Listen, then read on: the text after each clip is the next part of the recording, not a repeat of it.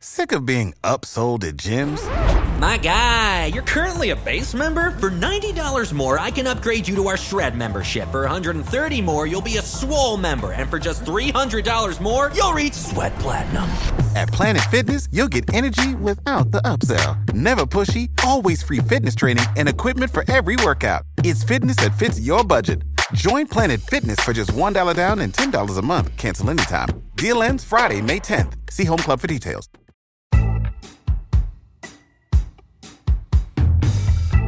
Hey everybody, you're listening to the Work For It podcast on the Makery Network. I'm Brian House. And I'm Ben Butler, and together we represent the two most important components of the maker world. I work the steel. And I work the wood. The show's primary focus is business in the workshop, and then we reach out to you on social media with a question every week. We read your answers and then discuss them on the show. Follow our show on any major podcast platform and on Instagram at workforit.podcast. Or you can support us for as little as $1 a month on patreon.com/workforit. Let's get on with the show. Benjamin Butler, how you doing, buddy? Oh, Brian House, I am well. Yourself?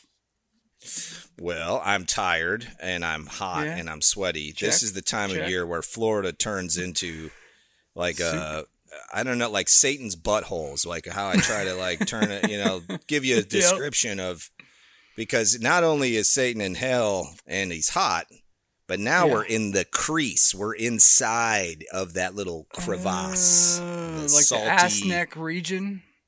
Yeah, like or lower. Have you ever seen anybody that's got like the neck furters where they, I'm getting that now that I'm getting all fat and everything with the COVID. Yeah. Oh, you had that.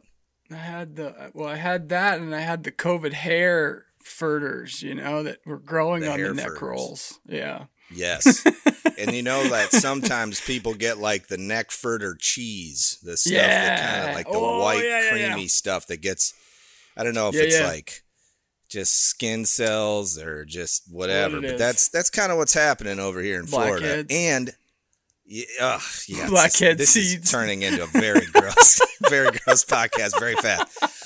Which, by the way, I'm not apologizing for at all because I think it's fucking great. And you can have your neck furters. Getting back to what I was saying about being hot, in my shop I have that mezzanine, that second floor shelving thing that I built. That's like the top of my grind room. Yep. Well, that doesn't get air conditioned because like I have one of those mini splits. It just kind of fills like the lower 8 feet of the shop. Right. It doesn't really go much higher than that. And so in my infinite wisdom, I decide that I need to put some shelving up there. So I this all started because I got the kiln out of the crate. It's been sitting here for so long and I haven't done anything with it. And I posted a thing about how I made the little kiln stand with the wheels on it and all that. Yeah. Yeah. And then, when you add something to your shop, you start feeling like, oh, all right, now the walls are closing in a little bit, That's that small shop. Yeah, that small shop curse, It is. Look out. And so I'm like, well, the only place to go is up. So, I'm like, all right, I have this industrial shelving from Sam's Club. And it's just collecting junk in the computer shop. And I'm like, you know what? That's in my office. It's creating like a zone for just absolute shit. Like the guys keep throwing stuff up there. I'm like, just throw this stuff away. Like, what the fuck? Yep. And so I tell them like, look, dismantle that thing, throw all the stuff out, and then we'll bring it over here and we'll reassemble it up there. Yeah. And dude, I mean, I must have drank like 3 gallons of water. Especially like it's got to be 90 degrees up there. Yeah, hotter up there, hot. Right? But I got a new shelf and it looks great. Nice. So I don't have all the shit like piled up and like I don't have to jump over stuff to get to another spot. So that's nice. It's funny how I have hit that wall several times in the past like 2 months even, where you get something new or you get a new tool and that just totally throws the whole like feng shui out of balance, It does. Like I got the it's called the Joint Maker Pro, which is a tool from Bridge City Toolworks. Bridge City is a Well, they were a kind of like a boutique tool manufacturer out of Portland, I believe it was. And then recently, a lot of their stuff's been moved over to China. But still the same John Economici or something is the dude's name, who was like the founder. And so it's still the same founder, but they've just moved it over there for efficiency's sake, more or less, as things do. But I got a tool from them that's efficiency, quote unquote. Joint maker. They need to make more money. Stop there. I got this like Joint Maker Pro. Financial efficiency, right through Chinese distribution. You too can make lower a your fortune. bottom line. So I got this tool, and it came with a stand, and it's not a very big tool. It's basically a Japanese pole saw with a table that moves on top. So the saw itself stays stationary, but you push the workpiece over the saw. So it's kind of a really cool idea. It's like flipped on its head completely, where you take this flimsy saw that you would normally use, by pushing and pulling it against the wood, and you mount that thing stationary, and then it has two independent tables. So you could move the right side or the left side of the saw blade. So what that allows you to do is to keep that saw blade at a perfect 90 degree, perfectly perpendicular to those tables. So you can cut all kinds of really intricate joinery and stuff, like you can take a slice off the end grain of a board that's so paper thin you can see through it, which just is crazy. So cool. So I got that, but it came with this big ass stand that's literally 3 feet by almost 2 feet. And it's like 40 inches tall. And I'm like, where the fuck am I going to put this? And, man, why is it so it's big? Huge. Is it because I have you're able? Is it because like you can, put bigger pieces of wood on it, I would assume? Yeah, well, the stand is sort of like an afterthought, I think. The tool itself is pretty compact. It's like 18 by 20 maybe. And the tool itself could sit on a workbench or whatever. So I don't know. I may disassemble the table or the stand, put that away, because that's really what's taking up the room. The tool itself, shit, I can hang it on the wall. Sure. So, but it was just, Jack was all excited to put it together, and so I'm like, go for it, dude. You put it together. And he's actually surprisingly good at that stuff. And he got her knocked out, and I'm like, all right, now what the fuck are we gonna do with it? So you're probably gonna make some content with it. You'd be proud of me, man. My workshop smells like wood because I took the pallet from the crate that Paragon sent, Jackman and style. I'm like, you know what?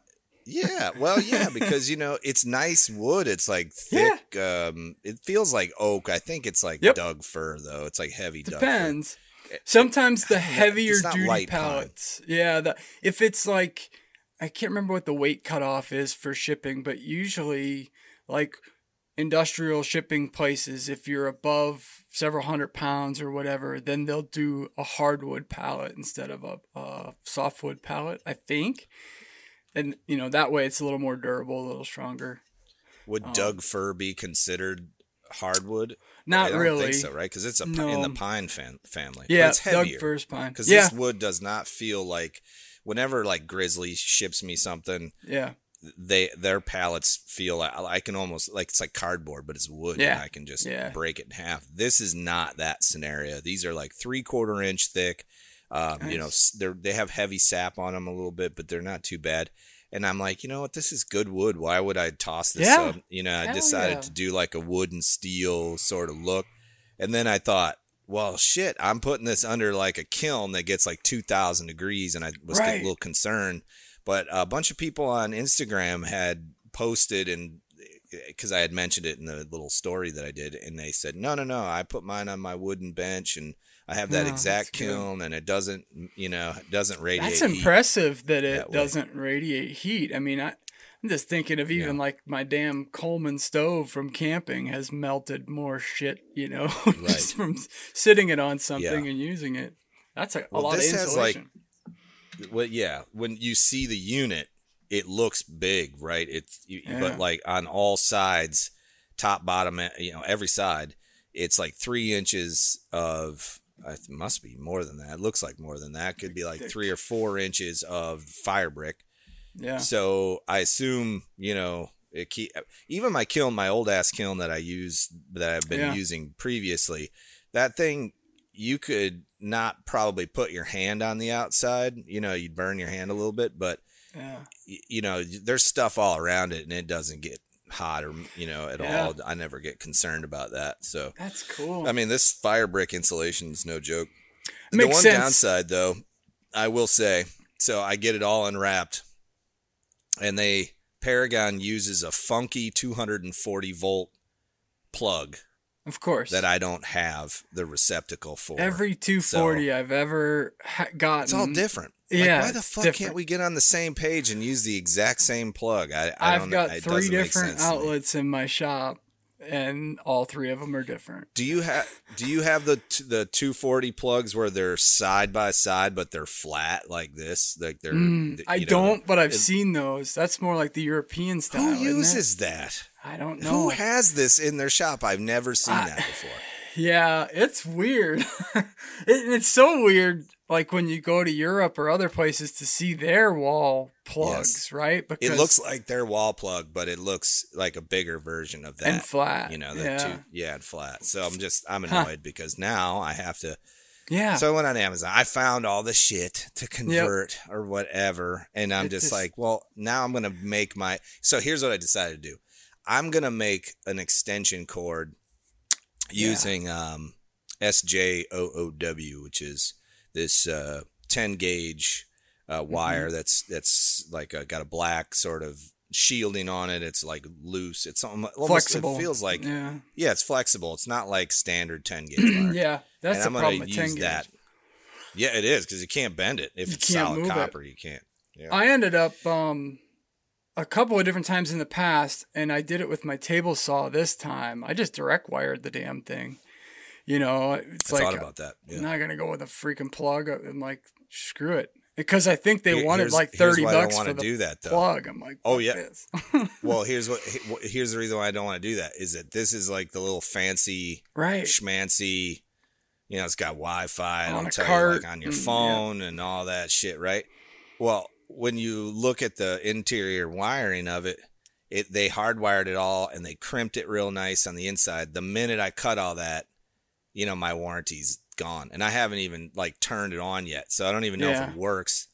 I'm just like, well, if I take that freaking wire out of there, they're gonna know I did that, and then it's gonna void the warranty. Void the warranty. All right. I don't want to do that. So, but yeah, the good thing is that I feel like I'm gaining some traction in my shop by. Okay, so I added the kiln, right? And it's on this cart, and I'm doing the thing with the pallet wood, and it looks really cool and all that. And what it did was it inspired me to basically clean all my shit up because my shop was a friggin' disaster after that. Now you got to do a shop tour. I'm going to, everybody always asks me for shop tour. I know. I just don't. It would take me people like 10. Are weird about stuff like that. It'd take me like 2 minutes. I feel like it's so small, But then when I get into talk about every tool, I think that would be the kind of the cool part is. And if not every discuss tool, what's going on with each tool. Different. I just found a guy.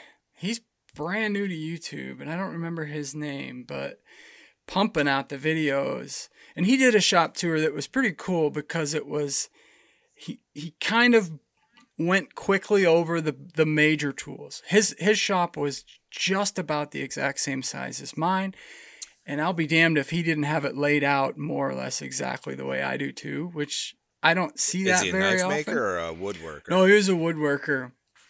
And it was pretty much laid out exactly the way I have it. And he spent more time talking about why he laid it out the way he did, which I thought was kind of cool, And then he spent a lot of time talking about efficiency, and he's like, I see all these videos where people lay their shops out to be more efficient and this and that. He's like, I'm in a fucking 15 by 20 box. He's like, I don't need to think about efficiency. Everything is 2 steps away from me. It's like, how much more efficient can you get? I've got all the major woodworking machines crammed into a tiny space.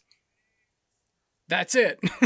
He's like, there, it's efficient, which I thought was a good point. You watch Jay Bates? Yes. Yep. Okay. So, he built that or moved into a big shop. He bought a house. He's got a big shop. Super jealous of that. And yes. And he talks a lot about that too, about efficiency in a workshop and how other people discuss it.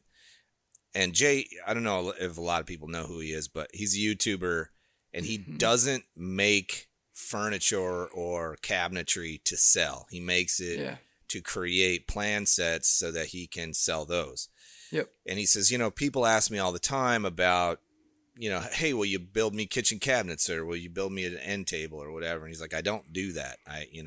It's kind of like me in knife making. I'll bet he has a hard time with that question all the time. Like probably every time somebody asks him, he has to explain the whole thing, Yes. And I have to explain it too, because I make knives and I don't sell them typically. I give them away usually. I get asked all the time. People want to buy my knives, and maybe at some point I will. I'm just a really slow knife maker, and I got a lot of stuff going on around knife making. And knife making for me is something I love doing, and I don't want to turn it into work. Yeah.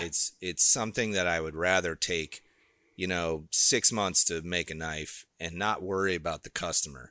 I have enough customers. I don't need any more. So I'm like thinking like, all right, somebody asked me to make them a knife. This is my approach. And it would have to be somebody close to me, like a family member or a long-term friend. And I tell them, look, I'll make you a knife. You cannot pay for it. Yeah. I'll make it for you, and I'll send you one. And they go, oh, no, I want to pay for it. And I go, look, it's going to take me a long time to make it, and it's not going to be perfect. Show up and I'll when you feel least better expect about it. Yep. And I'm going to make you whatever the fuck I think you should have. Yeah, and exactly. You don't get a say in it at all. And then I send it to them, and they're like, holy shit, this is awesome. Because they didn't pay for it and whatever else. And it was a gift. And so that's how I do it. Anyway, Jay Bates, he has a really cool shop, but it's not for production, although it's set up for production. And one of the things he always talks about is that anchor, middle of the room. Yeah, anchor, the island, what do they call that? A workbench island or something like that. Yeah, there's a name for it. Yep. The center of the room, there's always a workbench. Yep. And Travis from Shop Nation talks a lot about that too. Yeah, he just built a killer workbench. Yeah, he spends a lot of time on his, and he does the same thing where he makes plans and he, develops these systems and all of that, because he's got a really small garage as well. I think it's a little bigger now. He moved into a 3-car. Yeah. But anyway, so the concept that I am thinking about for my shop, because my shop does do production work. I mean, we're making things all the time, developing grinder parts and developing prototypes and doing all that other stuff. So I need it to be efficient for that purpose. Sure. What I have discovered is that I need that center island workbench like everybody else does, but I need it to be quite small, and I need it to move around so I could add to it. So I started coming up with this concept of a modular workbench system that people could build on their own and then include attachments for it, kind of like the grinder. If you think in terms of like a trailer hitch, where you would have a shelf with a tube on it, piece of tube steel like the platen arm on a grinder, but attached to that plate would be, say, a bench grinder or a jigsaw or maybe a different kind of grinder or perhaps a vise or multiple different types of vices. And then when you're done with it, you would slide it in, lock it into place. And then when you're done with that, you would remove it, and then you would put it on like a stand or maybe somewhere mounted in your shop where you can lock it in place. There's a company that makes something like this called Versa Lock or something like that. Have you seen this? I haven't seen Versalock. Have you seen the Paulk workbench? Paulk. Ron Paulk is a dude. I think he's up in Washington State. He is a contractor. He's a general contractor. So a woodworker pretty much. Does a lot of finished carpentry stuff. And he basically made what you just described for woodworking and finished carpentry and that kind of thing. His workbench design, basically, he built sort of like a torsion box, which is 2 layers with a web in the middle, more or less. Like imagine a grid of, 4-inch pieces of plywood on the inside, 4 inches tall. Okay. So it looks like, I don't know what it looks like. And yeah, it looks like an I-beam in the middle, kind of. And then the top is just full of dog holes. So it has 3/4-inch holes. So you got all kinds of work holding options. And then that inside where the webbing is, he made that like tool cubbies. Because the most annoying thing, when you're working, you got all your tools spread over the whole flipping workbench. So he made these little cubbies where, you get in the habit of putting your tape measure in that cubby or your saw in that cubby or whatever the hell it is, stays out of the way. But then he also makes a bunch of attachments that can sort of clip on. So he's got a little thing where you could clip on a table saw. You can drop in a router with a plate on it so that you got a router table, and he's got like grooves cut so you could put a router table fence in there, and it really modularized, really sort of, you can add this, take away that. And the whole thing sits on 2 sawhorses. So he's got these custom sawhorses that he designed. They then fold up and fit right inside the damn thing. The whole thing, fits, depending on how big you make it. I think he typically makes his out of a 4x8 sheet of plywood, but that's pretty big. But he also, he's like, you can make it as big or as little as you want. He's like, that's no problem. So it's kind of a neat design. I've thought of the same thing in my shop. I don't have that much space to move it, but I like that I can move my workbench. And then I really go back and forth between that like traditional Roubeau style workbench or a Nicholson style like woodworking bench, or something like Travis just built, just the decked out with drawers and router table and all that other shit in it. And I don't know, I've got sort of in between right now. Mine's just probably 10 years old now. And it's just 2x4s and, kind of slapped together, and I keep adding to it. And it's got cubbies and, no drawers, but cubbies and some of those slide-in compartments like you had with the plastic divider things for small parts and stuff. But that would be really cool to have, if nothing else, a design that you could take inspiration from somebody that's, doing that work. This Polk guy, is he on YouTube or is he Instagram? He is. Okay. Yeah, Ron I'll have to look it up. Polk. Ron Polk. All right, yeah, maybe we can shout him out too. Okay. And send some people his cool way. Guy. My thought was I love my welding table. It really is a awesome addition to my shop. I use it all the time. I'm heavy. I can lean on it. I can, crank on the vise and it won't move. The downside is it's 4 feet by 2 feet, which in my opinion is perfect for me. I don't need anything larger than that. But I don't like that my vices are mounted on the top, and I wish that they were kind of off to the side. And maybe if I had a little bit, like maybe if I had one that turned or whatever, it might make it a little bit more easy to use. When I was brainstorming this with John, a buddy of mine, John, out in Montana, and he was like kind of the originator. I don't remember exactly how we came to the conclusion if we were just brainstorming it together, but I'm pretty sure it was his concept. So I called him and I said, hey, I'm thinking about doing your concept using the trailer hitch thing or whatever. And I said, do you want to monetize it? Do you want to try to make some money on it? He's like, I don't have a lot of time, so go ahead and make the videos or whatever. So that's what I'm in the process of working on now. And then, but then I got this feeling that someone must have already done this before. And that's how I found VersaLock or Versa something. I'll look it up. It's on Trick Tools. The Trick Tools YouTube channel has something really similar, and they have some really cool articulating arm things that lock into place. Here's what I don't like about the VersaLock system. It mounts to the top of the fucking table. So it basically like why wouldn't you mount it up underneath? I don't know. Yeah. It like blew it for me. I was like, look at all that space you're eating up on the top of the table by mounting this big bracket there. And of course, every corner of the workbench has one. So every corner is now utilized for this mount, and you have an arm coming off of it. But he made some really cool stuff, and they're more of like fabricator guys, and they make stuff for like cars and like doing body panels and all that. So they have like a shear and they have all these other things.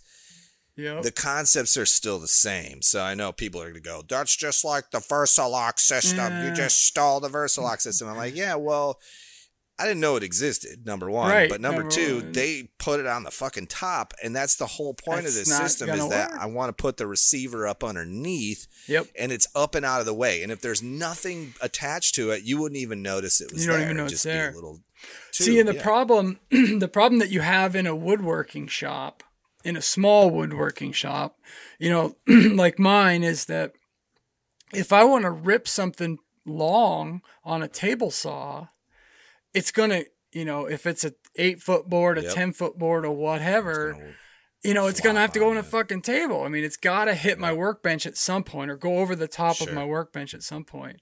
There was a guy, what the hell was it? The podcast was Maybe I've Said Too Much, and it was like Izzy Swan and I can't remember, a few other guys that were on there, and they came up with this idea for it was like the unworkbench or something they called it, because it didn't have a top. It was just no top boards that came up. It was like take an I-beam, slice it 2 foot long, and lay it on top of a frame, and then the top of all that made the top of your workbench, right? So you could set something on there, but everything small you tried to sit on there would fall right through. The idea being that you literally can't leave a tool sit on top of the workbench because it falls horizontal right through. Surfaces. And horizontal surfaces are, and this I spent all freaking week this week figuring this out, because I've just got shit piled everywhere, and I'm just like, I don't need all this stuff out. I got to figure a way out of this. If I don't start the morning cleaning, it's a total fucking Ben, mess. It's out of control. Especially when I'm working on a prototyping project, because, I've got pieces everywhere, and I'm trying to fit them together, and I'm, doing this. And then meanwhile, I'm writing things down. I'm creating it in CAD. And then, it's not conducive to clean up, because if I'm in here 10 hours prototyping and then I go home or clean up and then I go home, I'm just going to pull it all out again. Yep.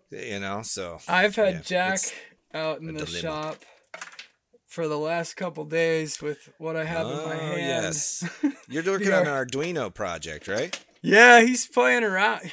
He and I used to do so much of that stuff when he was probably 5, 6, 7 years old, and then he kind of fell out of interest a little bit. Now he's coming back around, and it's mostly, I think they've been doing some coding at school and stuff like that. So he was looking for something. Save big on brunch for mom, all in the Kroger app. Get 16-ounce packs of flavorful Angus 90% lean ground sirloin for $4.99 each with a digital coupon. Then buy 2, get 2 free on 12 packs of delicious Coca-Cola, Pepsi, or 7-Up, all with your card. Shop these deals at your local Kroger, less than 5 miles away. Or tap the screen now to download the Kroger app to save big today. Kroger, fresh for everyone. Prices and product availability subject to change. Restrictions apply. See site for details. To do the other day, and I said, you've been wanting to learn the Arduino. Why don't you get that thing out? I was like, honestly, it's pretty damn easy. You can find code online. Everybody that has a thing on YouTube is going to share their code with you. And I said, if not, it's so dead easy to use. There's so many libraries. So he came up with this idea. He wanted to have a door lock, like an automatic button push door lock for his bedroom. And then we have this big kit, like starter kit for Arduino, and it comes with all this shit, RFIDs and keypads and all this stuff. So he's going to make an RFID door lock for his bedroom. So it'll basically just be one of those little barrel lock things, that you would put on like a cabin door as a kid, just a little lightweight kind of thing. And then we'll just mount everything to a little piece of 1/2-inch plywood and attach it to his door. And wires will go through for the RFID on the front with some plexiglass and some LED lights that'll flash and shit like that. So he's going to issue cards to his bedroom. That's really cool. I like that. Pretty neat. I have a friend who I haven't seen in a long time, but lives in Illinois. Was a common production guy. He worked for a TV station up there, not the same one I work for. But by the time I had met him, he was freelancing and creating commercials in Chicago for like big companies like LG. And anyway, he messaged me yesterday, and he's like, I want to build a children's museum exhibit based around electronics, and I was hoping to pick your brain. And I said, my ex-wife has worked in children's museums her whole life, so I'm going to connect those two. They actually know each other from way back in the day. But I'm going to connect those two together, and so that maybe something comes of it. But then I saw you playing with your Arduino, and I started thinking, you know what? I think he needs to do the Arduino thing, and then what is the name of those little clip together electronics kits that I know you've got one for Jack. I had one for Dexter. It's like called like Little Bits or something. Little Bits, yeah. There's Little Bits, and then there's Snap Circuits. Snap Circuit, that's the other one I was thinking of. The Snap Circuits work on like actual snaps, like on a kid's pants, Yes. Yep. So I was thinking like sending him the resources for the Snap Circuits and the Little Bits, and then connecting them with Beth, and then see where that goes. I think that project wise, I'm smart enough I know enough about electronics to be dangerous, but it's like, I think that those kits, what they do is they create an environment like you're doing with Jack, where they're able to kind of build something. I just want, who Jeremy Fielding is? Yeah. He has a YouTube channel. Channel's great. Yeah. He's building a robotic arm with like 6 motors in it. I saw that, in it. Like an industrial one. Unbelievable Crazy, stuff. Yeah. Yeah. I can't even fathom some of the shit that guy's doing. Anyway, I watched his video on the robotic arm this morning. And then, of course, all the covers and everything are 3D printed, and he's doing some amazing stuff. That stuff always blows my mind, and number one, that people have that grand of an idea and go after it. Jeremy's a rock star, dude. I don't even know how if someone said make a robotic arm like that, I would be like, I don't know where to fucking start on this. But then to also to me, if I was going to do something that big, right? Like a fucking robotic arm, it would have to have massive utility, right? Like to just build it without utility in mind. I always go I don't know. My wife would shoot me. What am I going to do with this thing? Number one. I get this huge arm in my garage that's just serving me espressos. In the garage, here, come on. We got shit to do. I can hear it already, don't you have enough to do? There's a scene in that video from Jeremy. It was a real quick scene. I don't know if anybody really caught it or not, but he was like, there's a wrist motor that controls whatever, and he put a jacket on the arm, and the arm does some real quick. It was like a 2-second shot, and the robot is wearing a tuxedo suit, and it's moves. And anyway, Jeremy Fielding, if you don't know who he is, Google him or YouTube him and look into his stuff. He's made his own CNC routers. That's how I found him. Looking into doing that. But it's also one step at a time, and that's what I keep telling Jack. We are battling right now. It's with the Arduino Mega. So Arduinos come in different sizes, right? There's the Uno and the Mega and all these different sizes, and there's also a lot of different manufacturers. You can just buy direct from Adafruit, which is the people who make Arduinos. Yeah. But there's other people who are making them. It's a pretty simple circuit board. Yep. in particular with the Mega, for whatever build number they're on of the software side, and in particular the IDE, which is where you write your code and then push it to the device itself. Every time we try to push, we get a timeout. We have not successfully pushed any code. And I come to find out it's been a known issue now for like 6 freaking months. And Adafruit and the like nobody's fixed it. So like the Arduino Mega is functionally a USB interface. It is. I've tried 6 different cables. I've tried everything and literally have spent hours surfing the net to find a solution. And everybody's having the problem. It's like nobody can push new code, and I'm like, fuck. So I just bought a Uno. I'm like, screw it. It'll be here in 2 days. So you bought a third-party version of it just to see if you can Well, get around I bought the smaller one because there's no issue with that version of the... I think I found out what it is, and I think I just need to put a resistor in my USB cable. I think it's getting...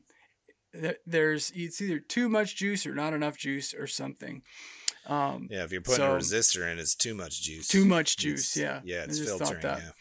And so there's something weird going on, but talk about frustrating. And there you are with a 10, 11-year-old, and the poor kid's got everything built. He's got it all ready to rock. Yeah, he's learning that the Arduino is a huge He's pain learning in the that ass. Developers rule the world. He's like, wow, this was fun at the beginning. Now this thing doesn't work, and now I'm totally disheartened and will never, ever play with this thing ever again, thus changing the trajectory of my entire life and career. He's like, wait a minute, the small one doesn't have the issue? And right away it comes over to the computer. How the hell? He puts it, goes right to Amazon. He's like, Dad, I can hit order. I can hit order like right now. It'll be here tomorrow, at least Dad. He's passionate about it, which is good. Yeah. He's getting enthusiasm for it because we'll see. It means that he wants to see it function. So he might get locked in his bedroom forever. What kid wouldn't want an RFID to get in and out of his bedroom? It's the ultimate developer kit. I've come to that conclusion. The Raspberry Pis are fun, but they're a little too onerous and a little too heavy. The Arduino, shit, you can run it on a 9-volt battery, so that alone works pretty damn well. So we'll see. Could be fun. Could lead to more. I'm excited to have him back out in the shop more, and it's cool. I love it. Yeah, I think that's great too. I'm trying to lure Dexter over here to hang out and do some knife work or whatever. He's doing his thing, being a teenager and all that. And I remember those years, but hanging out with Dad wasn't top priority. But every time he comes here, I always go, hey, you want to make a little money? And, you can pack parts. And, of course, he doesn't have a job because he doesn't have a car and all that. Right. So he... decides, okay, I want to make some money. Well, by the time he's done packing everything, it's time to leave, and we didn't have any fun in the workshop. So this place has become a place of work in his mind. Right. So I need to change that up. It's tough. It's tough to find that time to just be playful with it too, like even for myself. And I think we've mentioned that in the past, right? Where you can remember when you first kind of got moving on all this, where it was just fun. It was purely, I'm going to come out and fuck around for 3 days building a jig to do whatever the hell it was, or building a widget to solve this problem or that problem. But, when it starts to be either you have to do it to create content, or you have to do it to fulfill a customer order or whatever it is, those problems are a lot more of a pain in the ass to solve, because they're not your own and you're not passionate about them other than the bottom line. It's like a means to an end. I am with you. I don't want to, that's the whole point of not doing knife work for money so much, is because I, again, don't want it to turn into work, and I love doing it so much. By the way, there's so much money to be made in that. Like, every time I post a knife, somebody will say, how much is that knife? And I'll say $350, whatever. And they'll go, sure, I'll take 2. Yeah. And it's like, no. I don't want to make you two, and I don't want to sell any Right. of these. And then it becomes a weird, awkward conversation on Messenger. But then I think to myself, like, here, let me send you over to somebody that does make these Right. full time. This is their job. They don't want to buy from someone they don't know. They want that piece of me. They want that piece of connection that we had at one time, if we were close, or family members or friends or whatever. So, but there's been a select few people that I've made blades for and sent, just like, message them like, hey, what's your address? And I'll just send it to them. They don't even know it's like coming. Because cool. I care so much about them, and they'd ask me in the past, is just like, I've got all these blades and halfway done, they're all like in progress. And then I'll just get a wild hair up my ass and finish like 5 blades in one day. And, and then, I'll, send them all out. And to me, that's something it's a labor of love. I make my money doing other things. I would rather not make money doing that. Yeah. So makes sense. Not that there is, and you do enough of it, right? You do enough of it to keep the creative juices going too, with the grinder and other potential products, right? And I think that's somewhat the key as well. Every time I've developed a new attachment for the grinders, because I've run into a new problem with what I'm working on for someone else. So I go, okay, well, what do I need to make that happen? Or wouldn't this work recipe better if I could do it this way? Or, I need to make this kind of angle and grind this kind of way. And then all of a sudden now I went from creative Brian to engineer, and that just fueled an entire economy for me. And I think that's ultimately what it's supposed to do. So I don't really want to, shorten that creative span by turning it into just production knife making.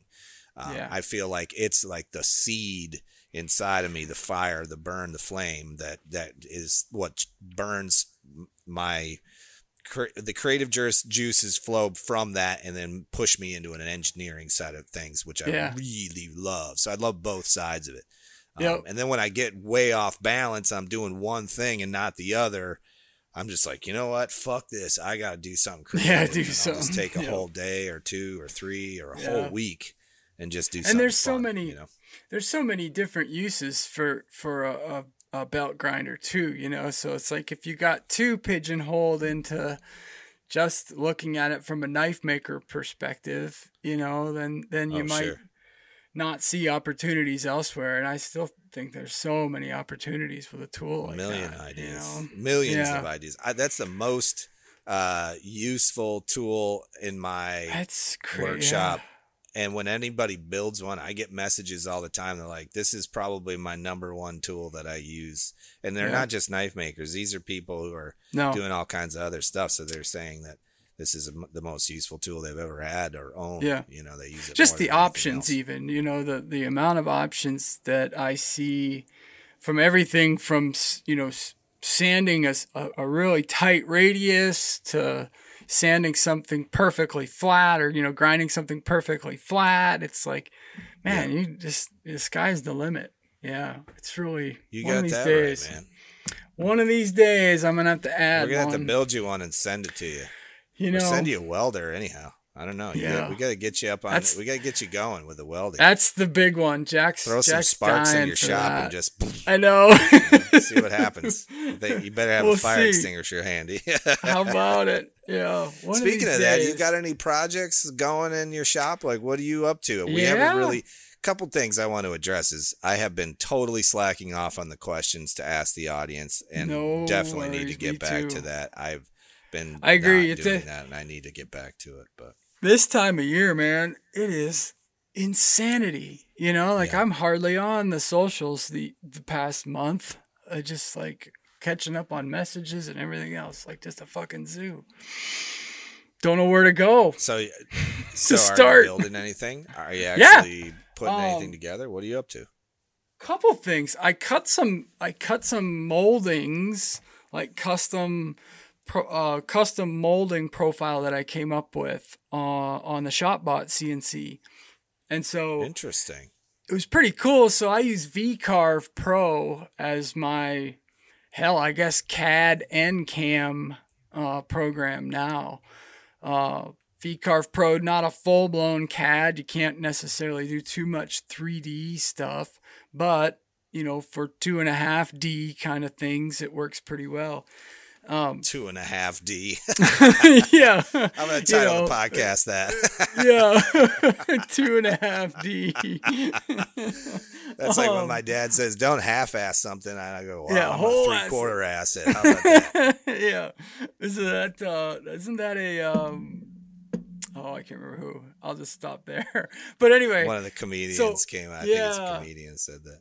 What's cool in VCarve is, and this is probably, it's the same, I believe, in Fusion, but you just draw the profile that you want and then extrude it down a rail, right? So you imagine if you sliced a picture frame and you're looking at that butt end, that profile that you see, you just press a button and it extrudes it right down. And you drag it out. Rail. Yeah, I'm with you. I know exactly what you mean.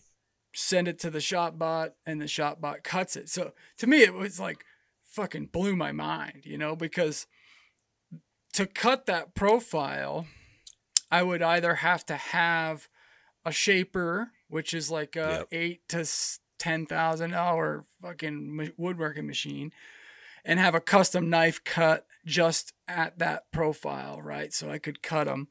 And then if I only needed one picture frame, there's an $11,000 investment for a picture frame. so I got an $11,000 ShopBot instead. So how long can you cut this using the ShopBot? I know there's a limitation, right? So mine X-axis. Yeah, mine's got a 3-foot bed, but I could tile it and keep it going. Good point. Right? Yeah. Depending on you could make a jig where it would hold the wood in the same spot and just like slide it down and have it. And you might have a little bit sand of cutting air where it overlap, but you could let it go. Depending on where you lined it up or whatever, how precise you want it to be. As long as, as long as your x-axis stayed consistent, your Y could line up and cut air. So anyway, I did that and then cut these moldings, and my neighbor just down the street makes maps. And so he's got a business where he makes these maps. And honest to God. Hold on. So he's a cartographer? Yeah. Yeah. And I didn't know they existed anymore, right? And I'm a geography nerd. So yeah. Yeah, he's a legit cartographer. Obviously now all computer aided design and what work, is he making maps of? So he's got maps of some pretty particular places, sort of mostly in the Pacific Northwest. He's got a cool Mount St. Helens map. He's got a map. The map, I don't think I have it out here. It's Mitchell Geography is his site. But he's got a map of the state of Idaho, and it's nothing but the water bodies and rivers for the whole state. And it's on this really cool, the whole page is blue, and then the rivers are a really light pale blue, almost white. And it's really artistic, you wouldn't think. And that's what I would say about all of the maps that he makes, is that they're almost, in some ways, a lot of them are like National Geographic style, but even prettier than National Geographic maps. His use of color and theming is really neat, and it's like none I've ever seen, honestly. So he makes maps, sells them a few different places locally, and he reached out and said, "Hey, would you be interested in making frames?" And I was like, "Shit, yeah, that'd be kind of cool." So my first step was to make a couple prototypes. He brought over a couple maps, and we came up with some design ideas, and then I went and cut them on the ShopBot, and so we're going to hang them up inside and enjoy them and maybe sell a few.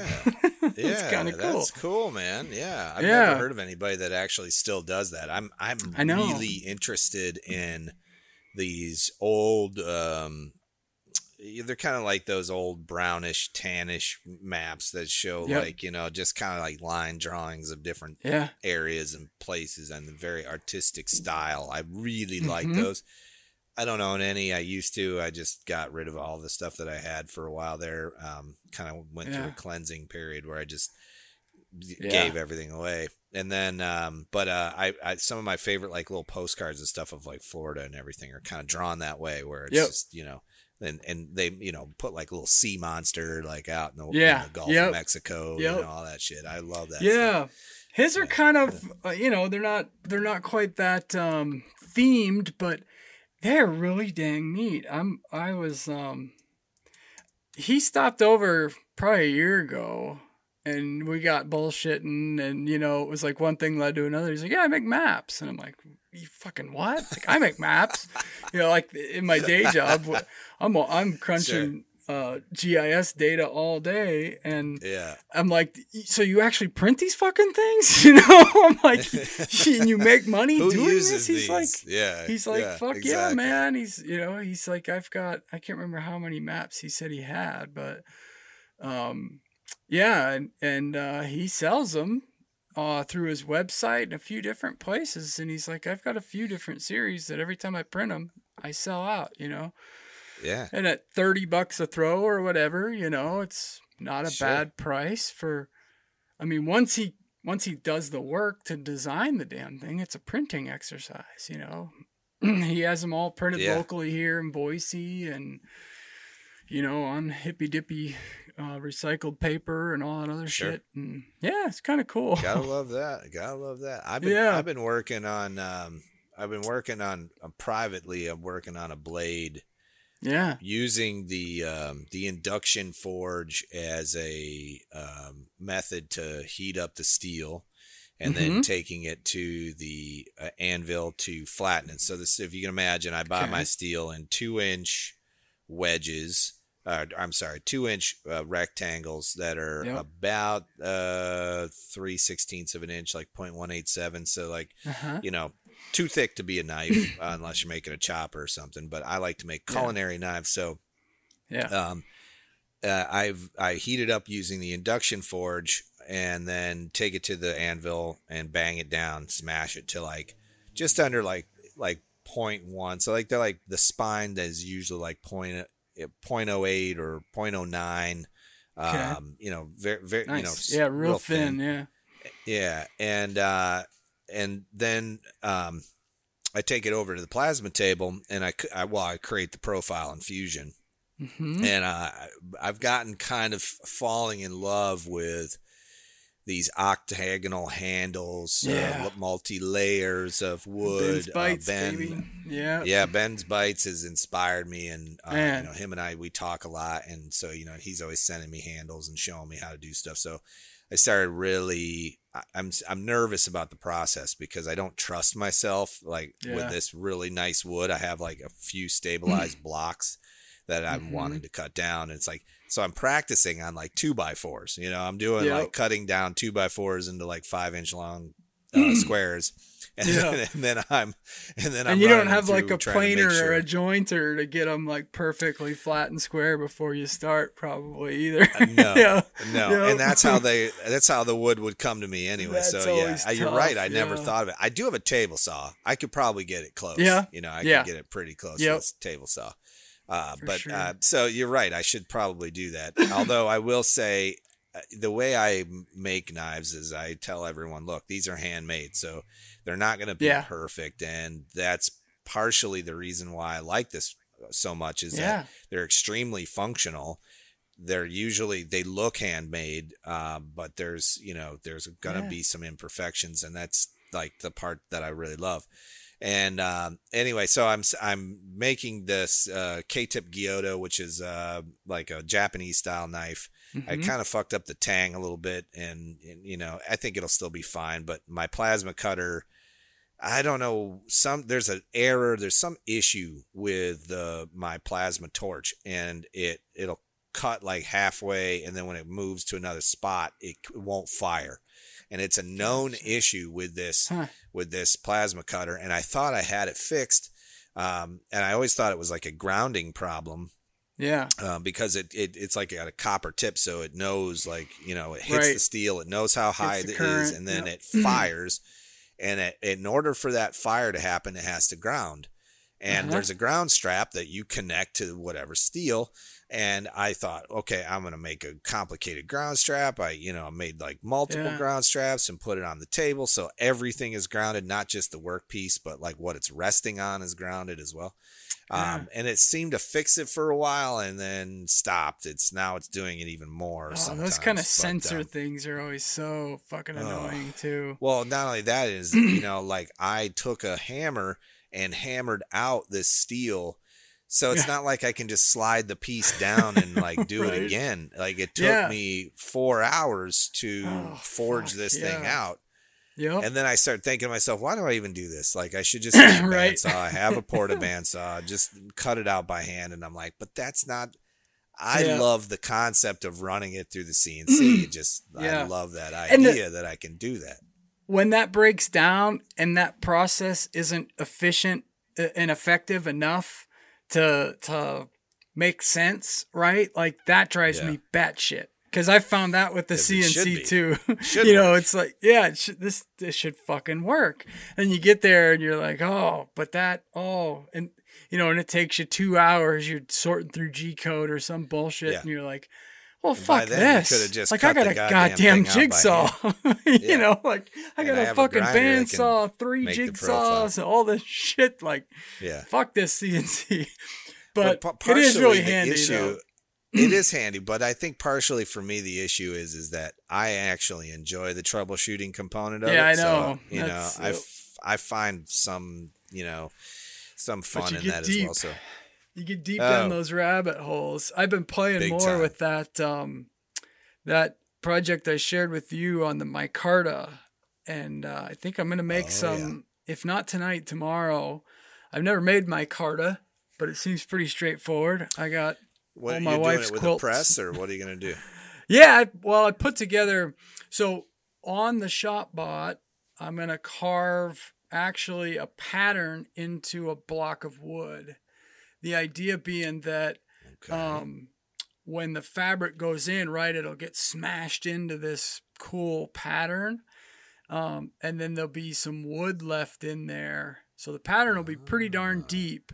So that when it smashes the fabric down in, when I press it all together, I'll be able to sand through like the last, the top 2 or 3 layers of fabric and that little bit of epoxy and get that cool wood pattern to come up through.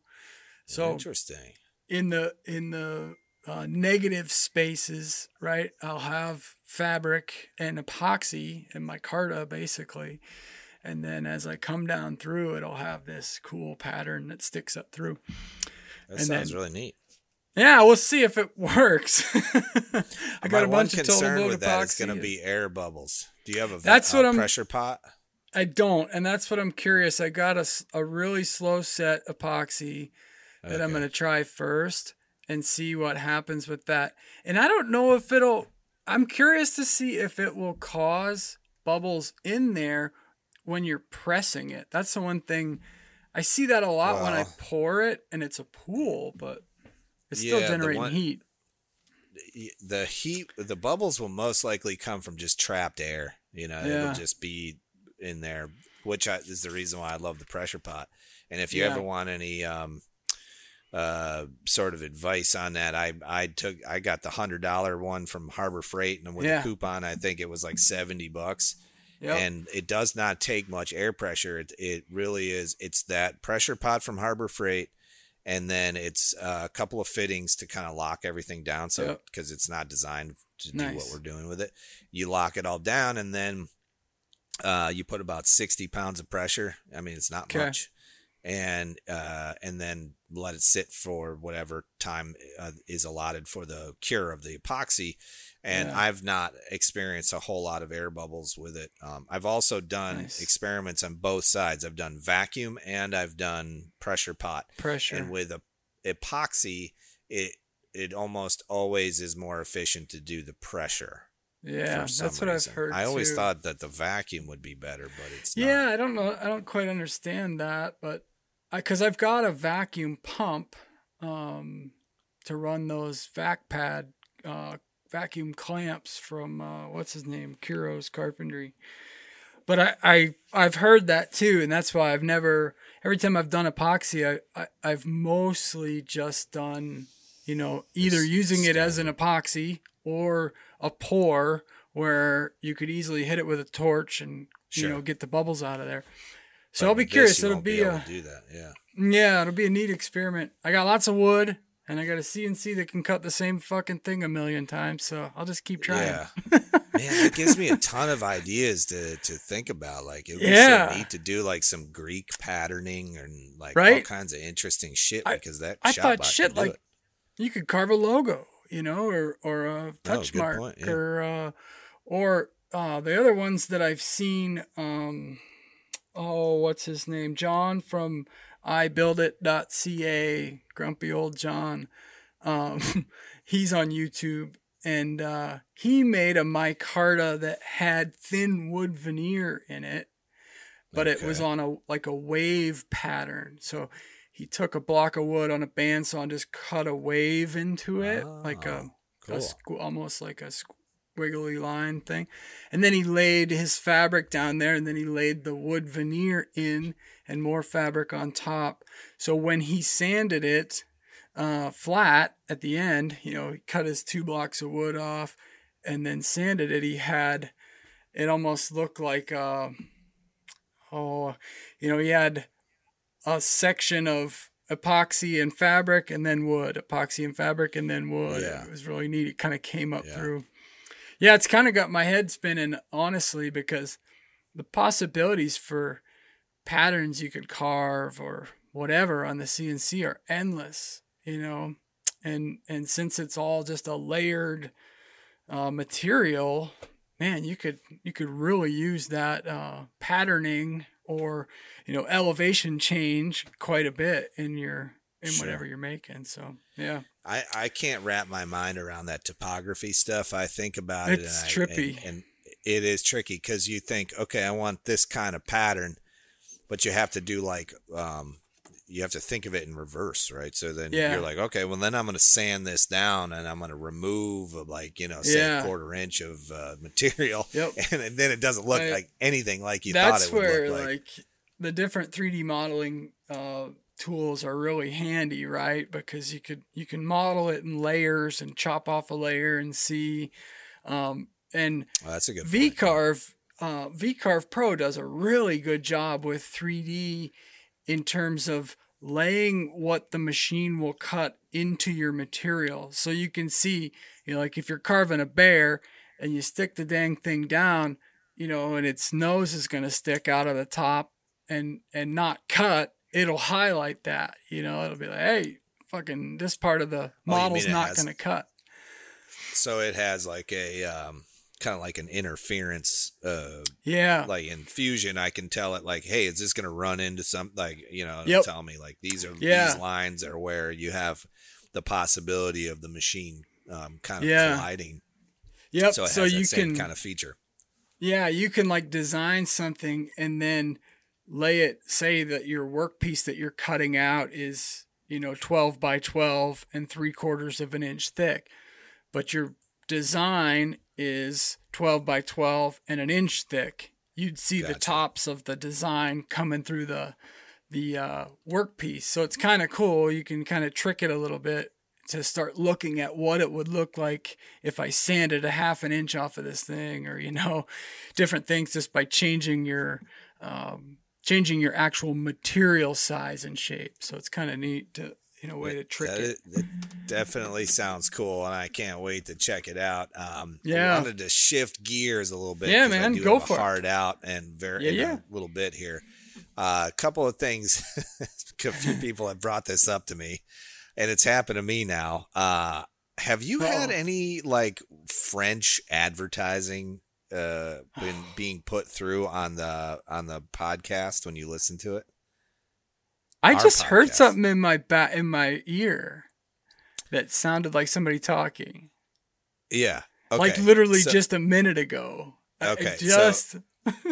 That was probably not related, but okay, that might have been on your side. But did you drop acid before? It's just kicking in. Your porn's playing in the background again. Turn it off. What the hell? I'm not kidding. No, so when I listen to the podcast, and this has happened to me twice, and in fact, I had somebody else message me and send me a video of it. No shit. Is that it played, and it did it for me too. It played an ad for something in French, and I don't really know why.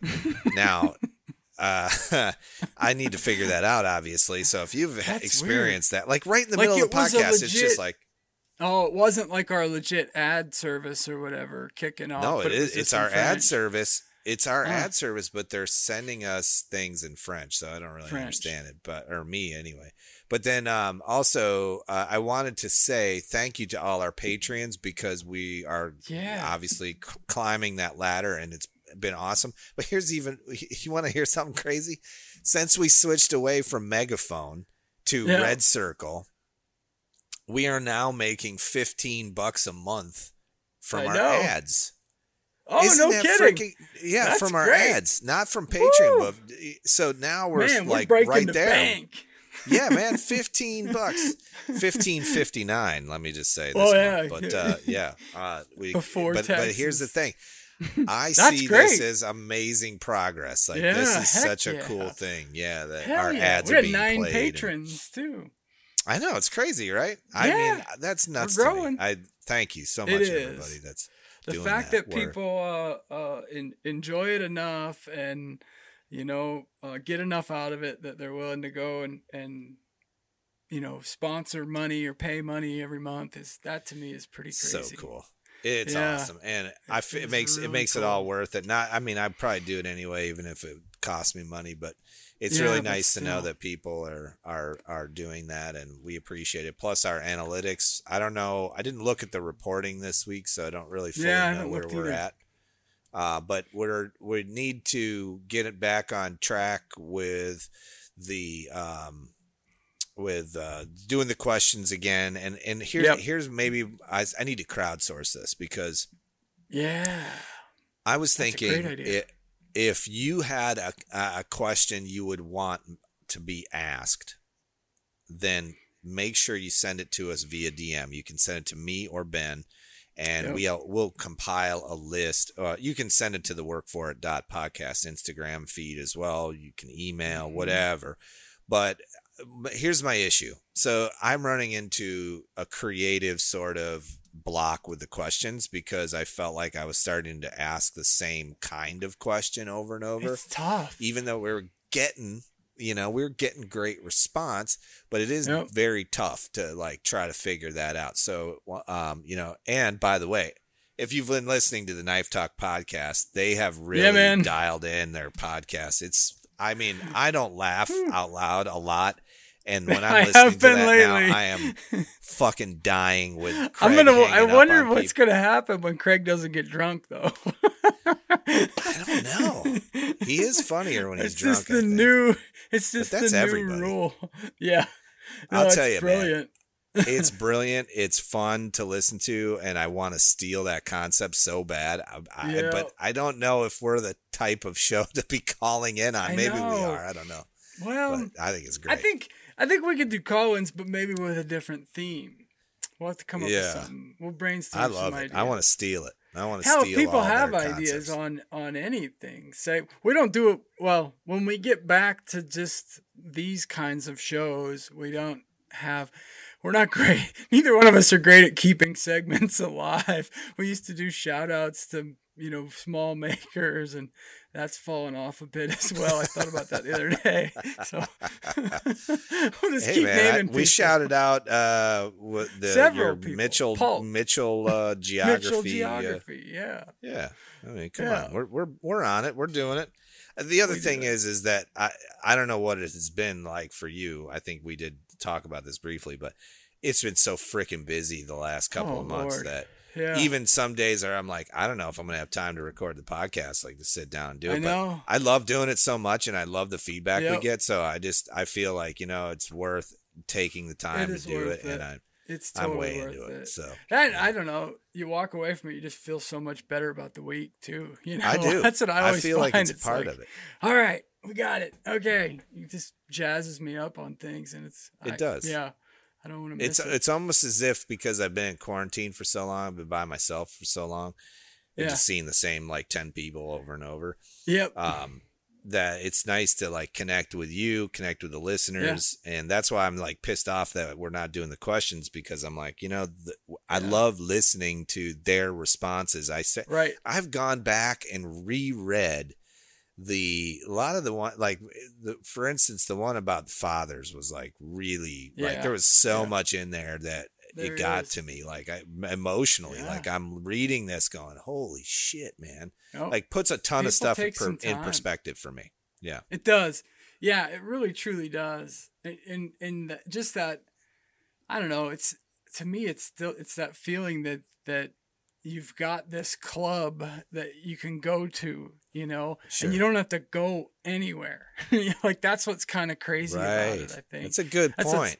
Like always been crazy about it to me. It's like sitting in the bar room, without leaving your house, which is just really convenient. We gotta do the thing. We should schedule just a like happy hour or something. Shit, yeah. Yeah, we got to do the thing we were talking about with not the clubhouse thing, but that I don't know about that thing.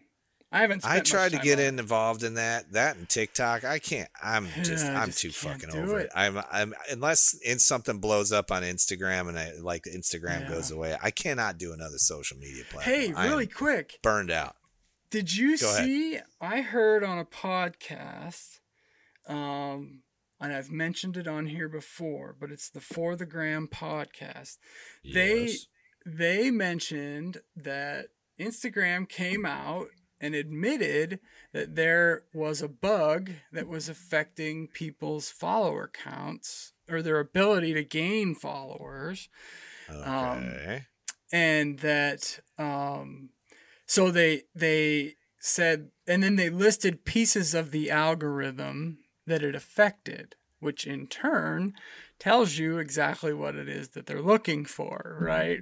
It's like if they're saying the bug was in this piece of the algorithm where response time to comments on your post, if it was within an hour, it should have sent it, it should have pushed your post more, in different pieces like that.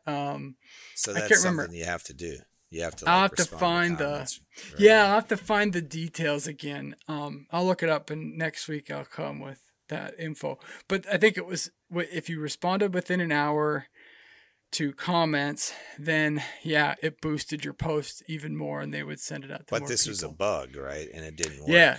So it was a bug in this code that was preventing it from working, basically. But this is how it should have worked, but it wasn't for like a long time. Which is why everybody has been complaining, like, I don't see much engagement. I'm not seeing much many more followers and all that shit. It's just like so fucking stagnant. I'll post a video on Instagram and it'll get 5,000 views. Yeah. And I'll gain like 1 follower from it. Right. And it's like, how the fuck does this even happen? Like, I don't get it. To me, it's crazy. And then I go on YouTube and I post a video. And it immediately, starts gaining traction. Yeah. I get it, like in 1 week, get 60,000 views. Well, I'll gain 800 subscribers from that one recommendation. Not Instagram. But on Instagram, I'm stuck at 3,200 subscribers, and I'm creating amazing content over there. If they don't do something, really they're gonna lose tons of people, I think. Well, here's what I've determined is that if they're not going to help me, why would I help them? And why am I going to continue pushing out content? Although I love fucking Instagram. That's the problem. I know. I really think I connect with the community's just too good to leave, but it's not good enough to monetize or anything like that, or depend on in any kind of way. I know. And I think to some degree this is what they want it to be. They want these smaller circles of people who know each other well, and that's all you see. Yeah. And it's like, well, There is value in that. I'm with them. Yeah. I see the value because ultimately the people I connect with the most are on Instagram. They find me typically through YouTube and then they filter over there. But I mean, I don't feel afraid to post shit on Instagram to get slammed in the comments section like I do on YouTube.